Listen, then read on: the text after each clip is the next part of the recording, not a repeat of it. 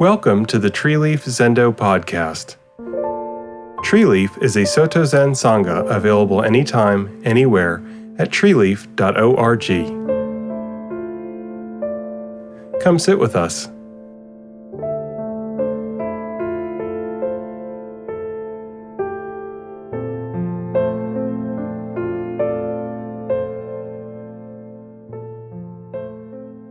Maybe 30 years ago, on the third or fourth day of a week-long Rohat session at Sojiji, the traditional winter retreat at Sorosho's head temple, I was feeling bored, homesick, a bit irritated, and my back hurt. I was cold and lonely, tired and distracted, while time was dragging like molasses. Woken up at 4 a.m. in the dark and cold, followed by hours staring at a wall, shivering and knees complaining, days still to survive, missing my family and the cat, longing for my warm bed at home. It would not take Freud to figure out the causes. I was pretty miserable. So, I thought, I wonder what might happen if I just tried to be the opposite. Let me take on the actor's role of being something and somebody else. Suddenly, I found that I had a kind of inner switch, one with which I could pretend that I was totally at home, content, feeling like there is no other place to be, loving it. I simply remembered what all of that good stuff feels like from other times in my life, stored as body memory somewhere deep down, summoned up those sensations and then was actually feeling them. I very much just played the part of being thoroughly fulfilled in the moment, comfortable, centered, peaceful, and at rest, energized and right at home. And suddenly I was. I had entered into the imagined role of satisfied sitter, like a Shakespearean thespian entering into the heart of Hamlet, actually embodying Hamlet. I recalled what equanimity, fearlessness, and joy feel like from somewhere in my recesses, and I was flooded with each of those too, as true can be. Then I played with flipping the switch back and forth a bunch of times. Bored, content, restless, comfortable, distracted, centered, sad, joyous, resistant, equanimous, homesick, right at home. I even dabbled with bliss and ecstasy followed by misery and terror. I could go instantly from being one way to the other and back again, like flipping a switch.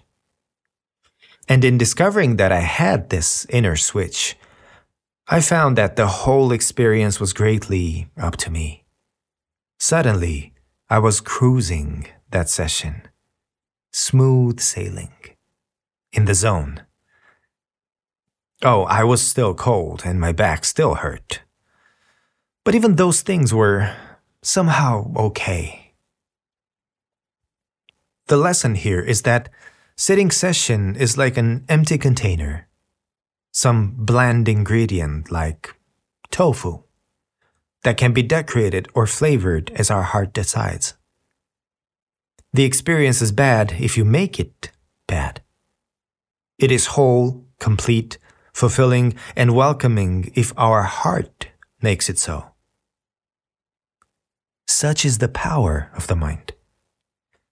In an instant, that session was the only place in the world, the entire universe, where I would want to be. And there was nothing else to wish for. In fact, so much of all life is like a neutral canvas to which we add our judgments and reactions, coloring it by our feelings. I could have died right there without complaint. It was like finding a button to turn hell into heaven and back again. Now, as a Zen fellow, I made some choices about which buttons to push and how to adjust the settings. I choose equanimity and contentment over feelings of bliss and ecstasy, knowing that those latter states are not someplace I could or would wish to live for long. I choose acceptance of the situation and the body's pain, rather than trying to change those, knowing that they could not be escaped short of leaving either the temple or the ordinary world.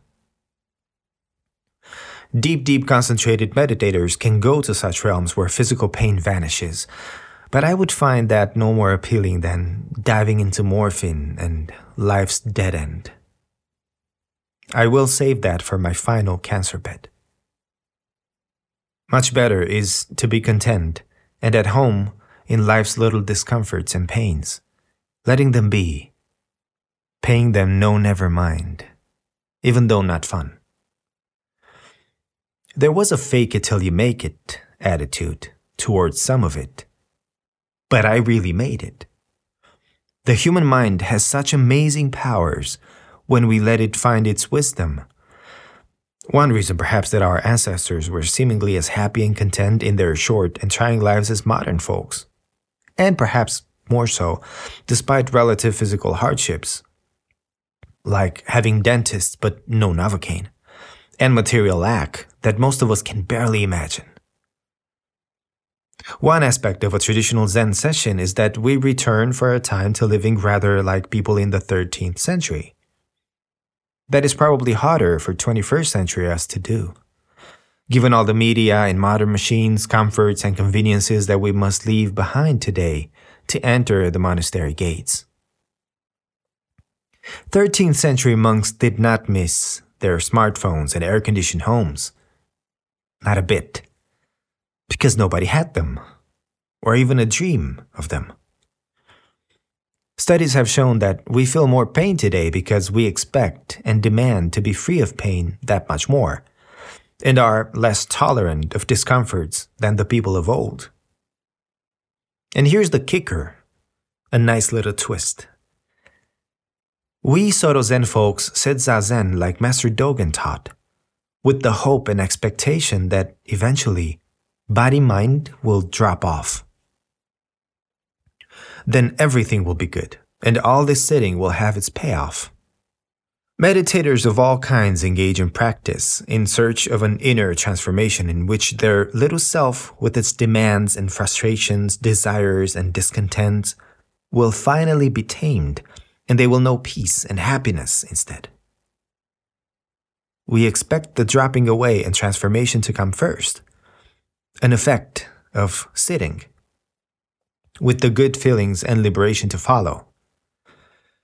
It's something like thinking that we must first head to the gym, do the exercise, grow our muscles, and then health and strength will follow. But in Zazen, the opposite can also be true. Namely, by sitting with the heart, emulating the peace, contentment, and rest of a Buddha, we actually come to embody Buddha.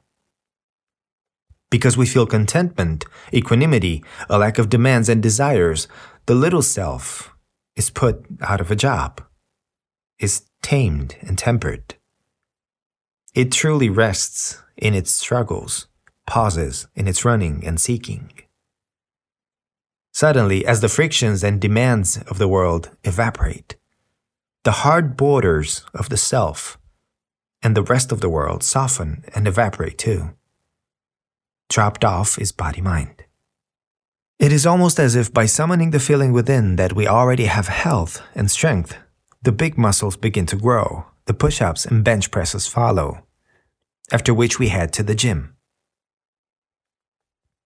It is for this very reason that there is a vital ingredient to shikantaza, just sitting, zazen, an aspect that unfortunately gets left out of so many descriptions and instructions for Zazen, which merely emphasize the sit in a balanced way, breathe naturally, let thoughts go parts. Although those are all vital too.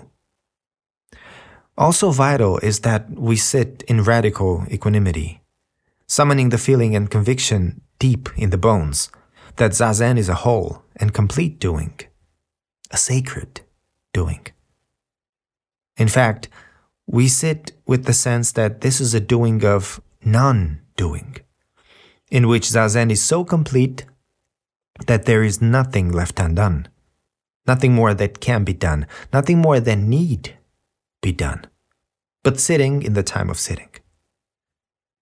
As counterintuitive as it may sound, by calling up the feeling within our hearts that Zazen and all of life are truly goalless and complete, all is rendered goalless and complete. Just sitting, we must believe, is the doing of the Buddha and ancestors, complete and whole even before it began. If we leave this confidence out, and unfortunately many popular Zazen or so-called Shikantaza instructions do, we are leaving the fuel out of the rocket. One must sit with the conviction, deep in the bones, that there is not one drop lacking. No other place to be during the time of sitting. No hole in need of filling, just by sitting. In doing so while sitting for a time, even time and measure drop away. All demands drop away. And one truly tastes the rest, satisfaction, wholeness, and contentment of a Buddha sitting. The actor playing Buddha becomes Buddha and realizes that they and all things, people, and moments always have so been. Then, getting up from the cushion and back to the complex world, it is time to seek to live accordingly. So I recommend that you find this same inner switch within you. If not during a long session, then even during your next Zazen sitting. Play with it. See if you can get it to work too. Toggle back and forth. Getting off the cushion, it is an inner switch which I have made use of at every subsequent retreat, not to mention the many other not-so-fun times of life. In the cancer hospital with fear, when life went wrong and dreams evaporated, when there was loss. I emphasize again that the trick is not to pretend that the scary or sad times are just blissful fun or happy. That's a short-term solution at best. A fool's comedy, a running from life at worst. It is not a switch that cures all that ails this world, even as we know the world quite differently. But we can find the acceptance, allowing, flowing, non-resisting peace of a Buddha within. For it is within you all along.